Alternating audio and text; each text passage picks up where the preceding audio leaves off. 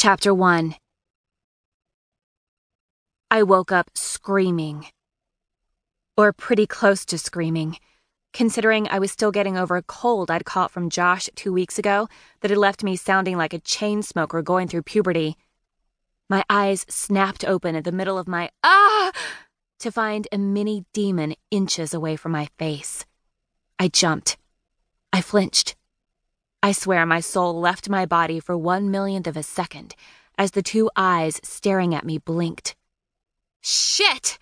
I shouted as my back hit the headboard and I sucked in what might have been the last gasp I'd ever take before having my throat slit. Except, in the middle of reaching over to grab the pillow next to me I didn't know what the hell I was going to do with it. Pillow fight Willy Wonka's evil Oompa Loompa or something? I realized it wasn't a travel-sized disciple of Satan about to sacrifice me to the Dark Lord. Camouflaged in the nearly pitch-black room, the little face a few inches away from mine wasn't really the devil's minion. It was a 5-year-old. He was a 5-year-old. My 5-year-old. It was Louie. Oh my God, Lou.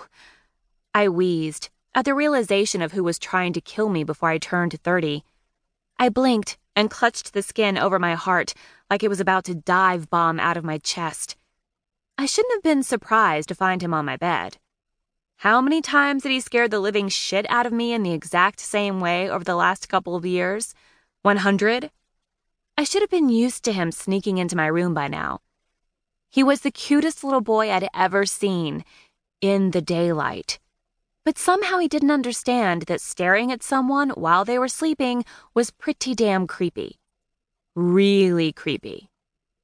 Jesus Christ, I started to say, before going with cheese and crackers. I could still hear my mom's voice a year ago, ripping me a new one for teaching the boys to use the Lord's name in vain. You scared the hell, I groaned, realizing I messed up again. I really had been trying to get better about using bad words in front of Louie at least, since Josh was a lost cause. But old habits died hard. Heck out of me, I went with instead, even though he'd heard words much worse than hell and Jesus. I'm sorry, Tia Diana, Louie whispered, in that sugar-sweet voice that immediately had me forgiving him for everything he'd ever done and everything he would ever do. Lou. My heart was still beating fast. God. I was too young to have a stroke, wasn't I? I let the covers drop to my lap, still rubbing my chest. You okay? I whispered in return, trying to will my heartbeat back to a respectable pace. He nodded seriously.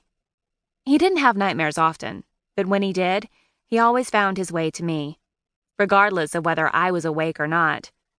Based on how groggy I felt, there was no chance I'd been asleep longer than a couple of hours. Sleeping in a new house wasn't helping my situation any. This was only our 3rd night here. My body wasn't used to the bed facing a different direction. Everything smelled and sounded different too. I'd had a hard enough time relaxing even back at our old apartment, so I wasn't surprised when I found myself in bed the last 2 nights, messing around on my phone until I started dropping it on my face from how tired I was. A small-fingered hand landed on my leg over the sheets. I can't sleep, the little boy admitted, still whispering like he was trying not to wake me up, even more than he already had by scaring the Holy Spirit and a couple drops of pee out of me. The darkness in the room hid Louie's blonde hair and those blue eyes that still made my heart ache every so often. There's a lot of noise outside. Can I sleep with you? The yawn that came out of me lasted about 15 seconds, ugly and choppy, my eyes watering in the process. What kind of noise?